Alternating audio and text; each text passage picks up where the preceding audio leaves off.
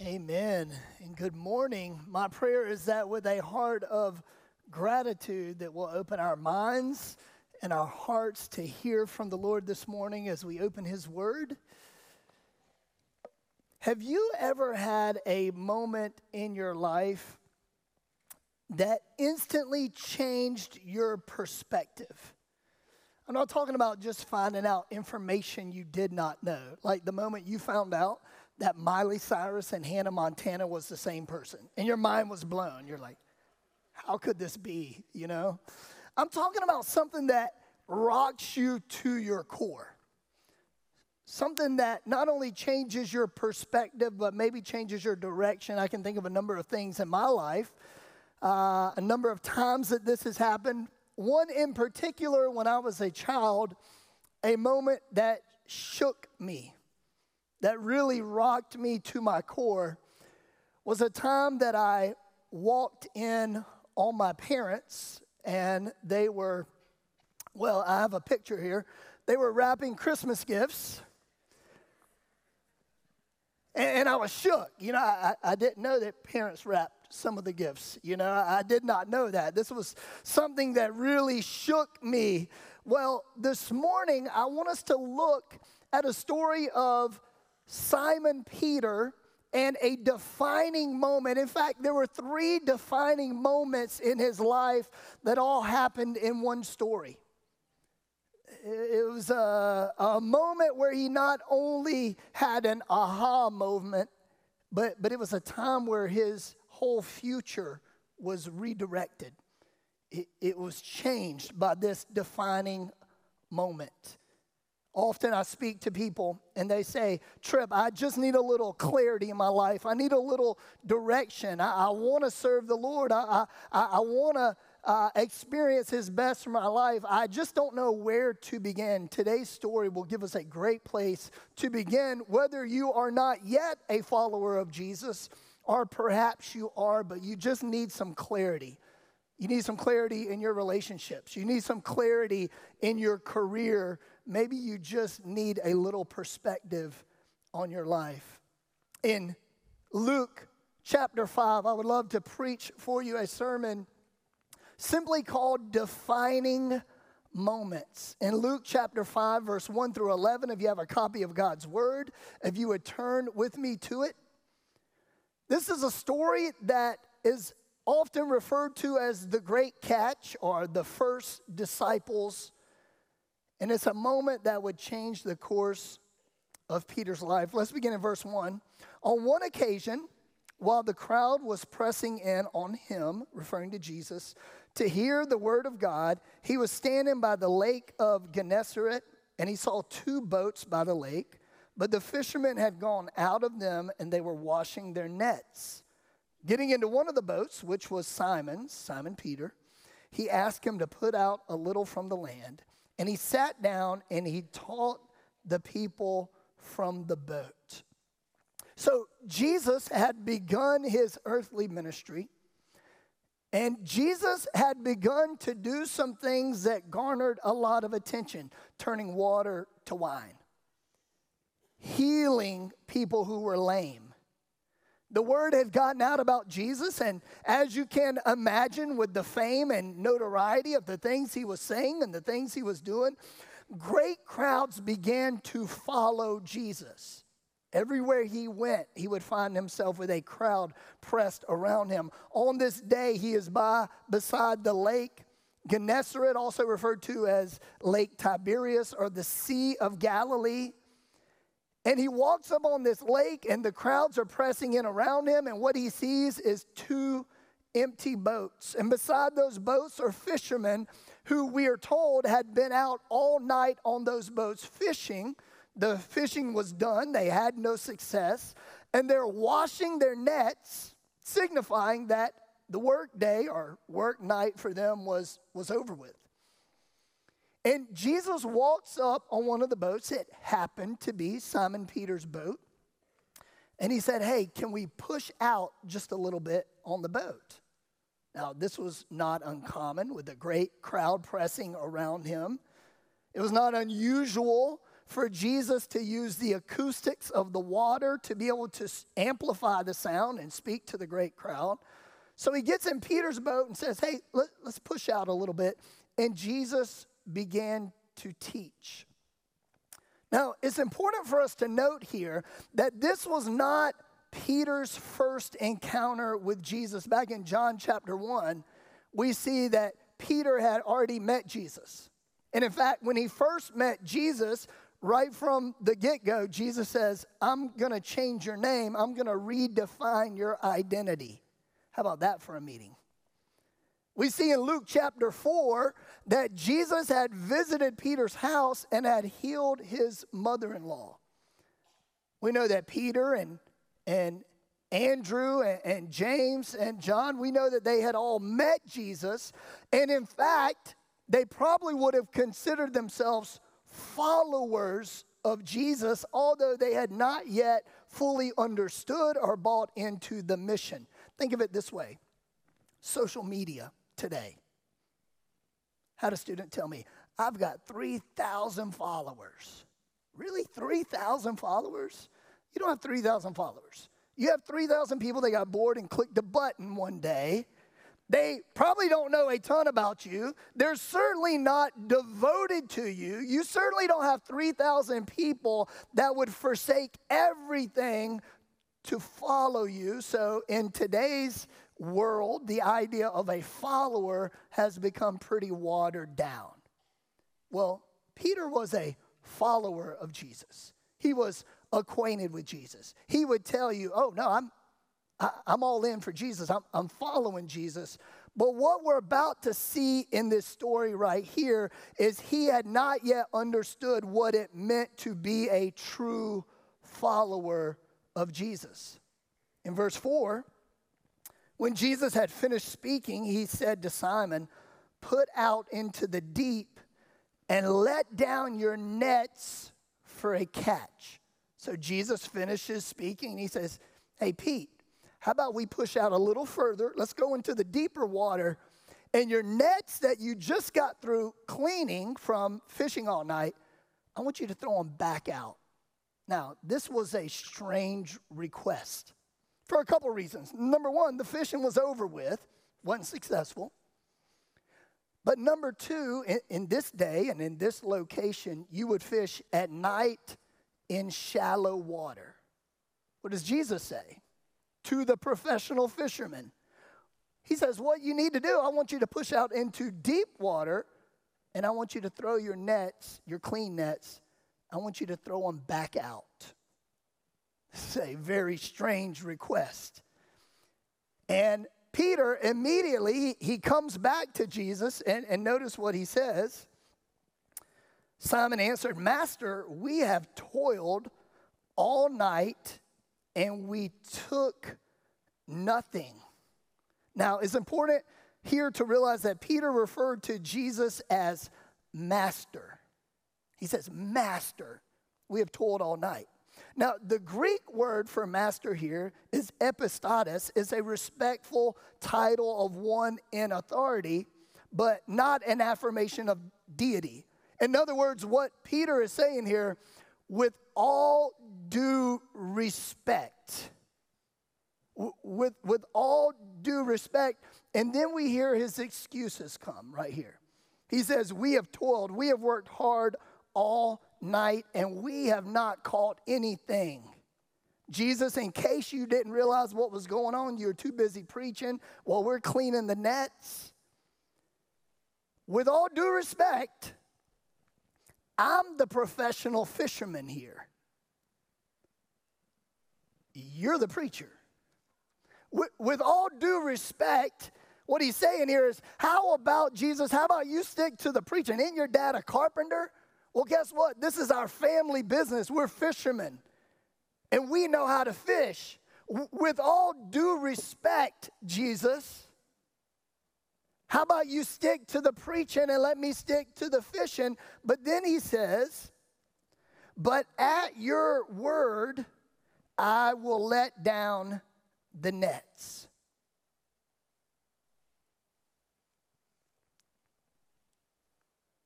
Has the Lord ever asked you to do something that did not make sense?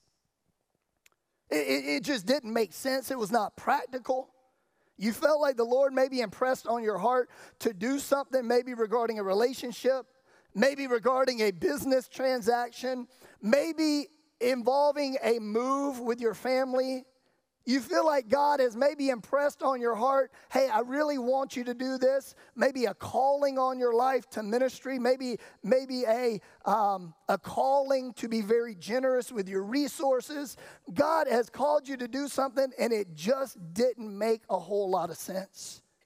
That's what Peter's faced with right here. He's saying, with all due respect, you crazy, Jesus. This makes no sense at all. He says, but at your word, out of respect for you, I'm going to go ahead and I'm going to do it.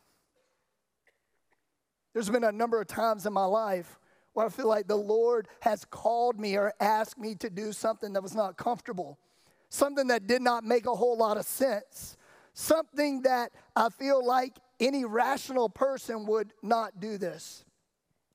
I'm not proud to admit that there are many times I feel like the Lord has called me to do something and I've just said no to it. God, maybe I'm hearing you wrong. This just doesn't make sense. Tripp, I want you to speak to this person. Tripp, I want you to go here. I want you to do that. Nah, and I find myself making excuses and not doing it. Sometimes the Lord's asking me to do something and it makes no sense, and I try to wrestle away excuses. One of those such moments, a defining moment in my life, January the 12th, 2010. All the way on my way to work, I'd heard on the radio about a terrible earthquake in Haiti, and I pulled up to my office, and I opened my laptop, and I'm going to begin my work day, and the news came up, and immediately I'm faced with images like this image right here. And I see this young man who likely had been pulled for some rubble.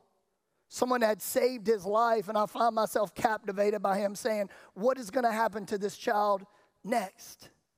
I'm hearing stories of thousands of children and adults who are trapped, who have lost loved ones, who had lost every earthly possession. And I find myself even moved by some very graphic images to begin to pray for them. Heartbroken, my prayer was, God, would you send somebody? Would you send someone to help them? Would you send someone to help this child and his family? Would you send somebody? And in that moment, I can't fully explain it other than very clearly, very strongly, I felt the Lord was speaking to me and said, Tripp, why do you always pray for other people to go? Why is your prayer not, God, how would you want to use me in this situation right here? God, do you want to use me? Or maybe do you want to use some of my resources or efforts to do something here? Why do you always pray that I send someone else? And I found myself at my desk wrestling with the Lord. I felt like Moses at the burning bush where God said, hey, Moses, I got a plan for your life. This is going to sound crazy, but here's what I want you to do. And Moses immediately began to make excuses. That's what I did that day. God, this makes no sense. I've never been to Haiti. I don't know where Haiti is. And if I were to get to Haiti, what could I possibly do for this child right here? That was a defining moment for me as I wrestled with the Lord. Am I going to be obedient to him even though it doesn't make sense? Am I going to trust him? Or am I going to excuse myself out of whatever God is trying to do here? In that moment, I had a decision to make. Am I going to be an excuse maker or am I going to be a difference maker? Am I going to trust God only with my salvation or am I going to trust God with everything on his agenda for my life? And in that moment, I say, God, this doesn't make sense. I don't understand this. I don't know what's going to happen. I don't know how I'm going to get to Haiti. I don't know what I'm going to do. But God, I'm clearly hearing you speak to me and you're saying go. So God, I'm going to surrender to that. I'm going to trust you and I'm going to go. I don't have time to share the whole story with y'all, but within 3 days, I'm standing in Haiti, and what transpired over the next weeks in Haiti would change the course of my life. It would change the course and the direction of my life. The first defining moment for Peter is when he responds in obedience to Jesus. And when he responds in obedience, look at the result in verse 6. And when they had done this, they enclosed a large number of fish, and their nets were breaking. They signaled to their partners in the other boat to come and to help them, and they came and they filled both the boats so that they began to sink. What's happening right here?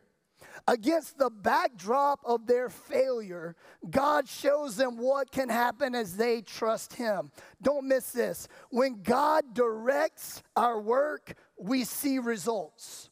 When God directs our work, we see results. He had tried all night in his own effort, nothing. At the word of Jesus, he saw results. There are people here this morning and they're saying, Tripp, I'm not seeing results in my relationships. I'm not seeing results in my business. I'm not seeing results in my family. The question is, are you doing it God's way or are you doing it your way? Are you following God's agenda? Are you acknowledging him? Are you putting him first? Are you saying, God, what do you want to do in my family? How do you want to use my business? God, how are you wanting to direct me today? Because when God directs our work, we always see results. God's already shown in this story that he's all-knowing. He knew where the fish were. And he's all-powerful. He calls them to jump into that net. Y'all, the word of God can be trusted. That's why we make this the biggest deal here at Church at the Mill, because the word of God can be trusted. I heard a pastor say one time, what do you do when you get sick? Well, when I get sick, I'm usually stubborn for 2 or 3 days till I finally give in and I go and I see a doctor. And the doctor pokes and prods and he looks at things and he thinks for a minute. And then typically, he'll get out or she will get out a pad of paper and they will scratch something that is highly illegible on that piece of paper. And what I do time after time, I take the paper that I cannot read, I do not understand, and I take that paper to someone else, from someone I see once or twice a year for 10 minutes, to someone else I do not know personally, but they are a pharmacist, and I hand them a piece of paper, and they look at it, and they try to figure out what it says. And then sometime later, they count out some pills, and they put it in a bottle, and they write some stuff on the bottle I still do not understand. And they say, put 3 of these inside your body every day till they run out. And you know what I do? I do it. I do it. Now, some people would say that's blind faith. It's not blind faith. Why? Because I'm putting my trust in the credentials of that doctor. I'm putting my trust in the credentials of that pharmacist to tell me what I don't know and need to hear. See, what I'm trusting in is the degree that doctor earned. See, behind his or her name is MD, and I put my trust in that.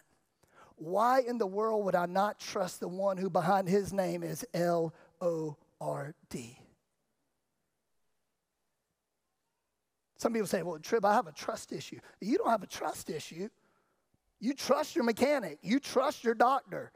There's a lot of people you trust. You don't have a trust issue. You have a perspective issue. Because, see, the reality is the only one who really has the authority to speak truth in our life is the creator of life.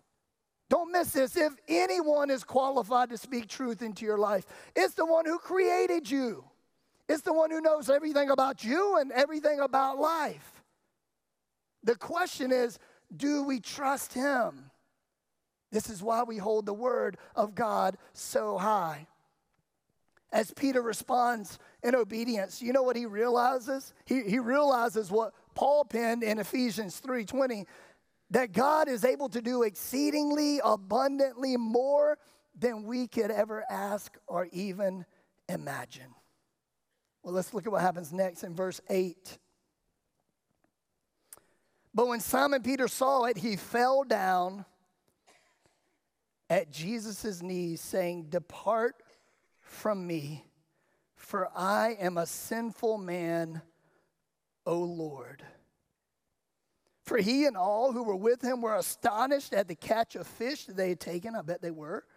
And so also were James and John, sons of Zebedee, who were partners with Simon. And Jesus said to Simon, "Don't be afraid. From now on you will be catching men." Notice what Peter calls Jesus here.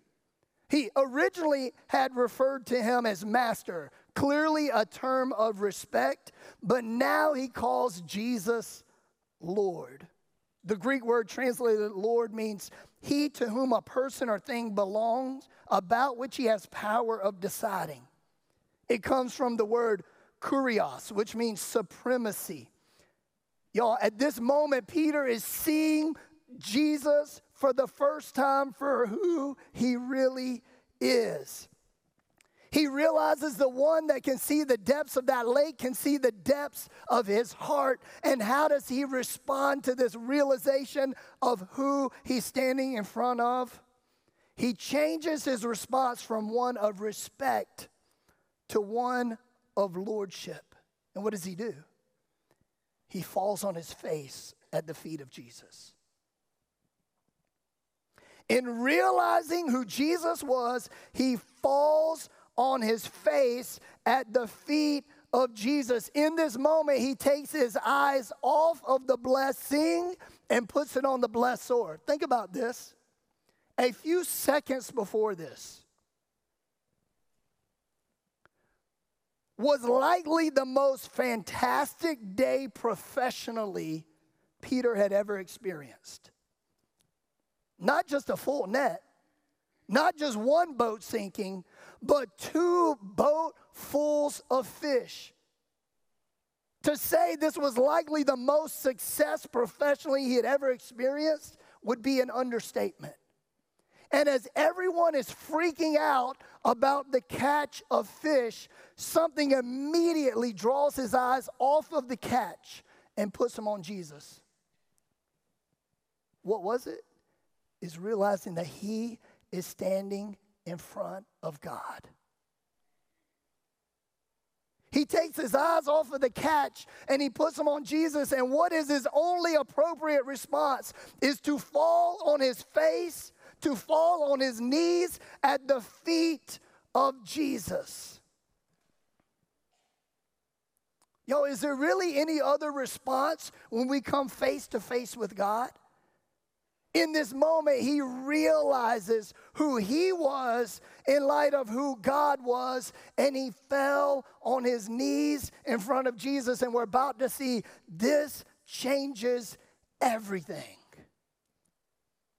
How would our lives be different if we realize that worship is not just about coming to church once a week and singing, but we lived with a heart and a mind and a reality of worship every day? What if every day we woke up and we got on our knees and said, God, I want to take my rightful place before you. You are King Jesus and I am not. I was created for your purposes and I want to fulfill those purposes today. What would this place look like if men, if fathers and husbands began their day? If women and mothers and wives and business people and teachers and doctors, we began every day on our knees before God, and we said, we realize you are God and we are not. What would it change? It would change everything. So he falls down. And I know the song had not been written, but I imagine Peter singing, I throw up my hands.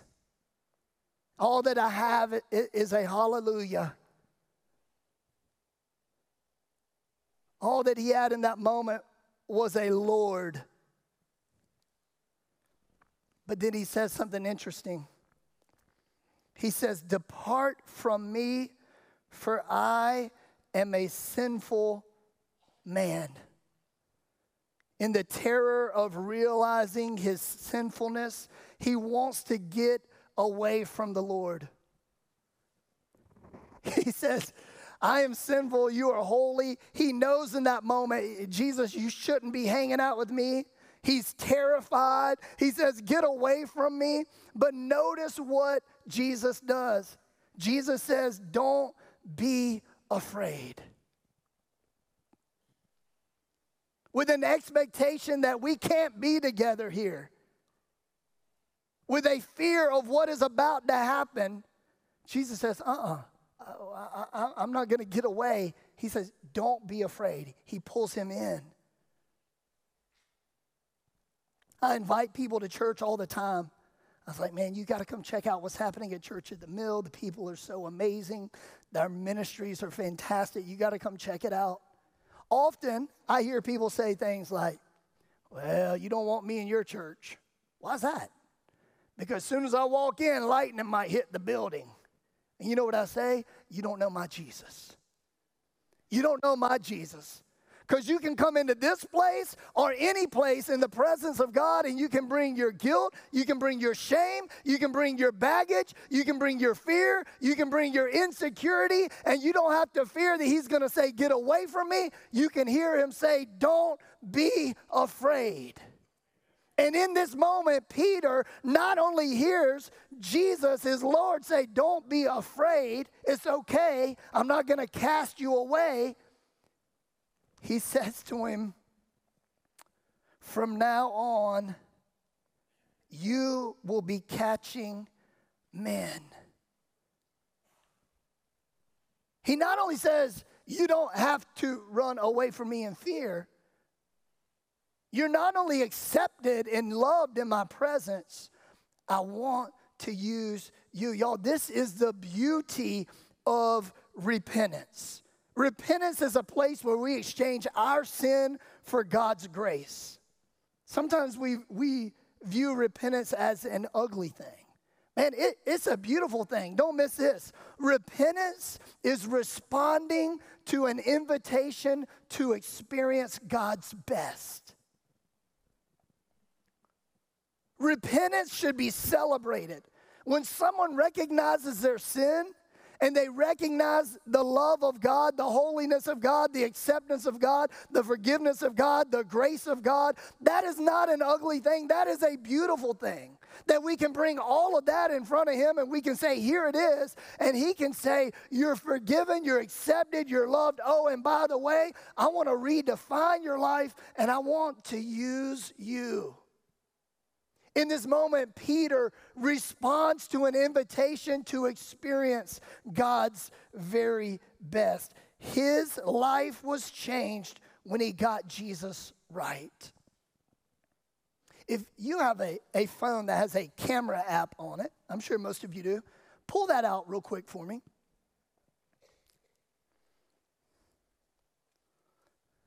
I want you to open your camera app here. If you want to sneak a selfie, no one's going to judge you. There are so many things I do not understand about this phone right here. I know it costs a lot of money, and I know I got to sign a contract, and I pay for it for the next 30 years. But I also know I can download some really cool apps on this thing, and I hit buttons and cool stuff happens. That's my knowledge of this right here.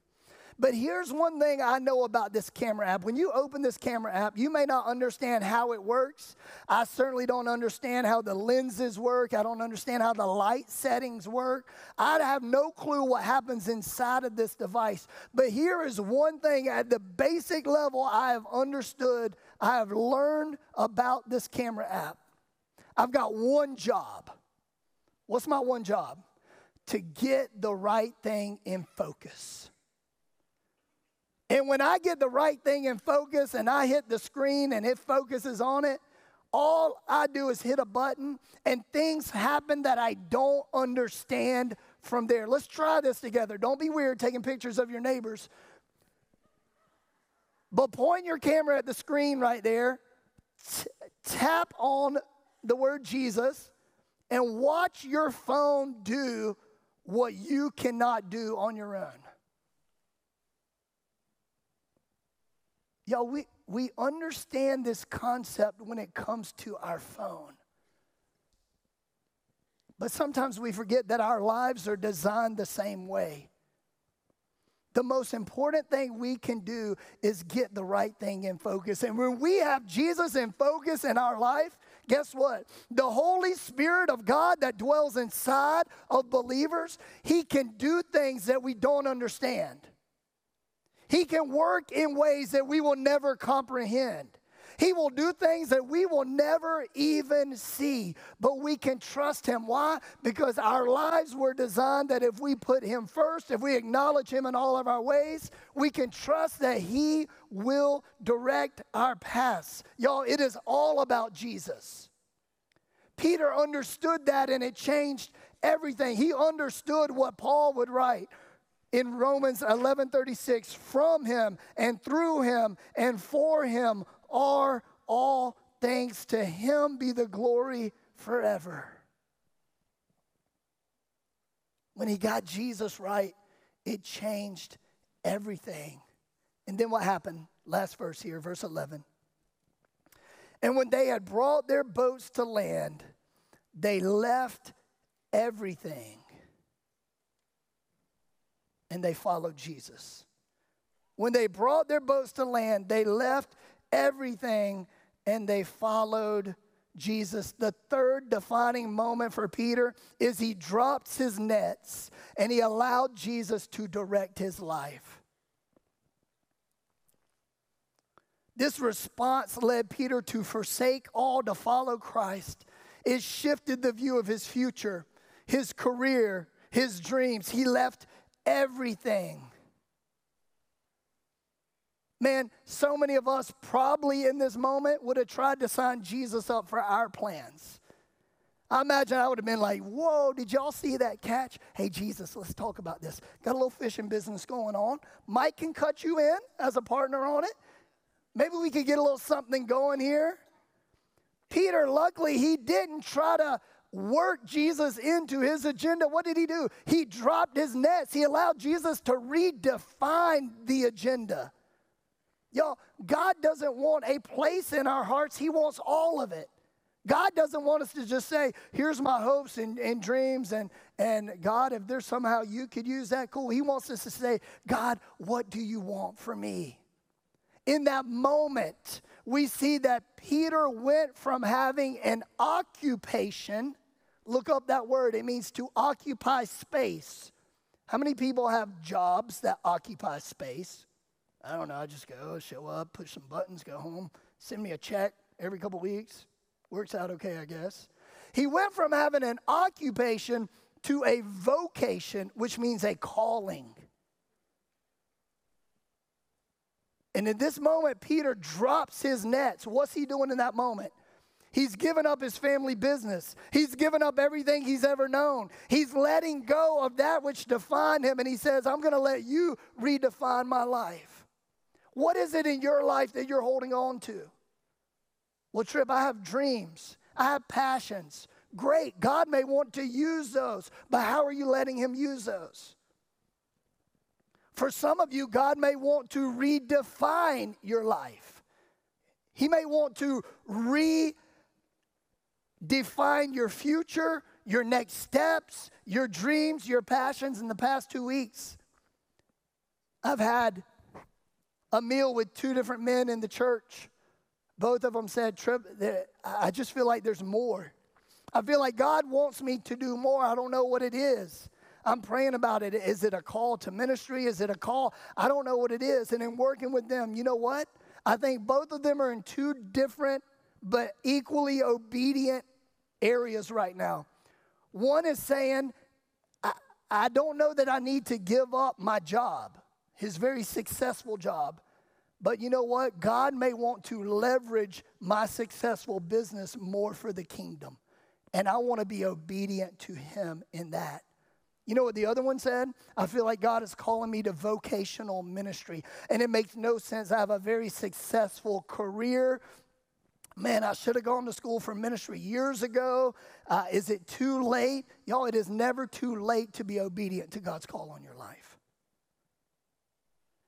And for him, he's at the point, the next step of obedience for him is likely to give up his successful career and say, God, how do I walk out what you really want me doing in my life?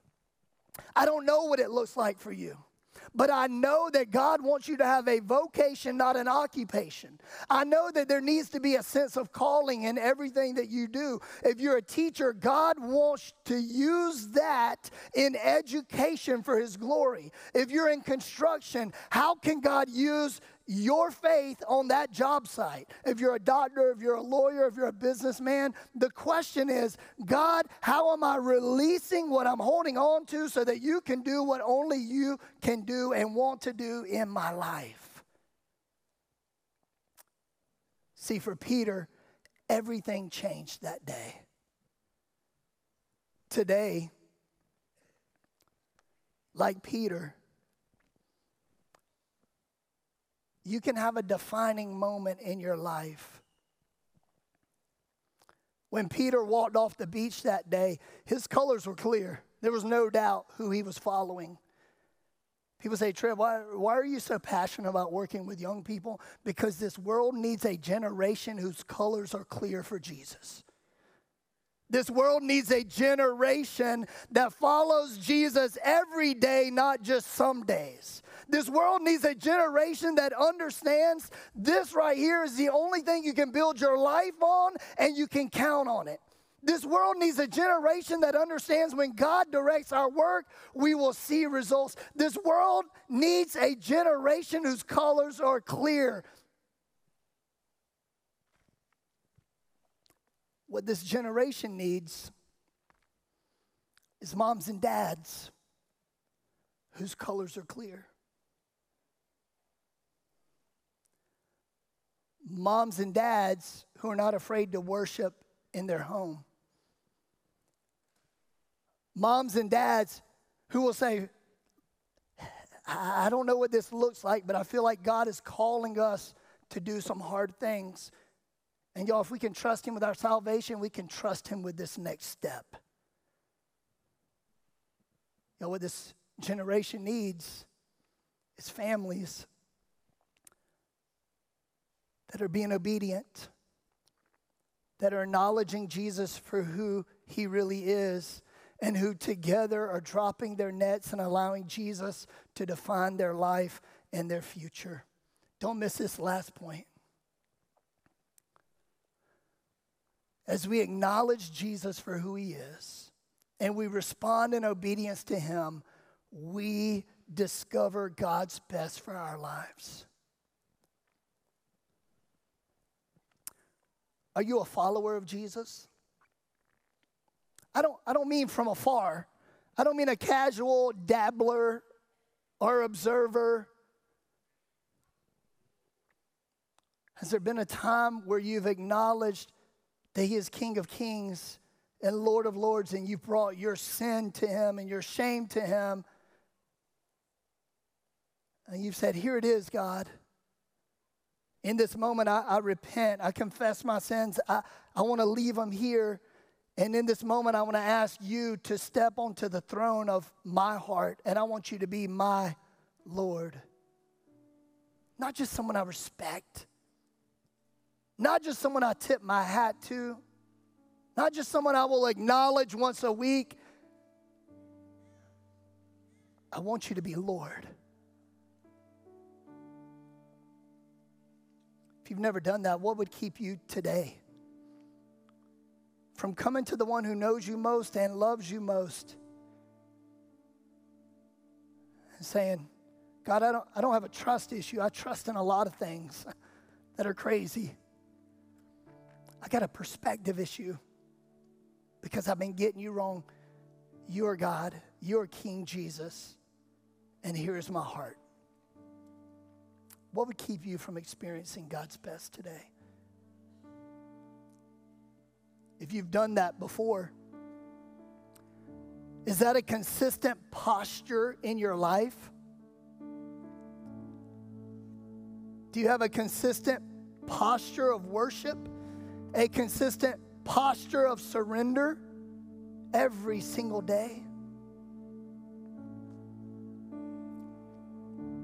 And then last question. What nets are keeping you from experiencing God's best in your life? Is it the net of bitterness and you need to forgive someone or seek forgiveness and you refuse to do it? Is it a net of trust and God's calling you to do something hard but you just don't want to? Is it a net of holding on to a dream or a desire when God's saying, I want to redefine that? Maybe dropping your net today is saying, God, how do you want to use my business for your glory?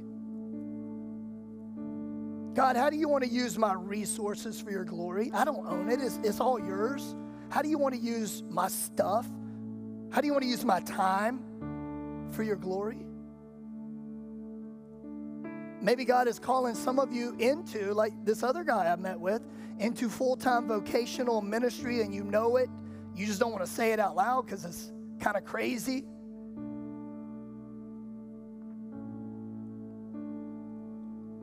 What do you need to drop in order to experience God's best today? I want you to bow your heads with me.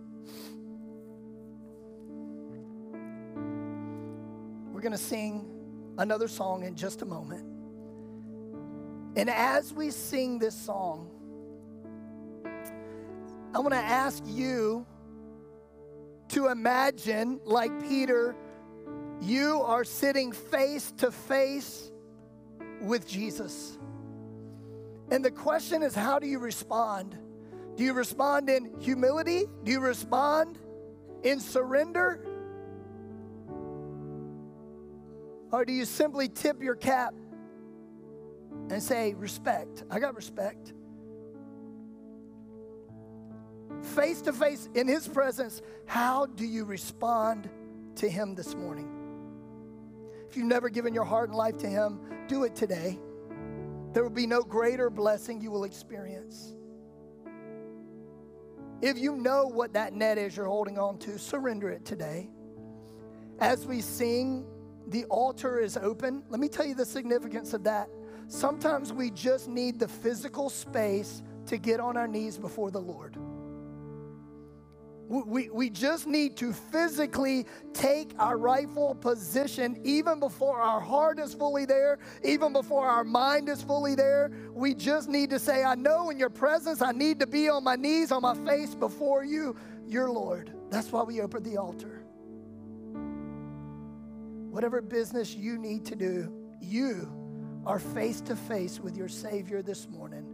How do you respond? God, may you give us the courage to respond with obedience and to respond in faith. In Jesus' name.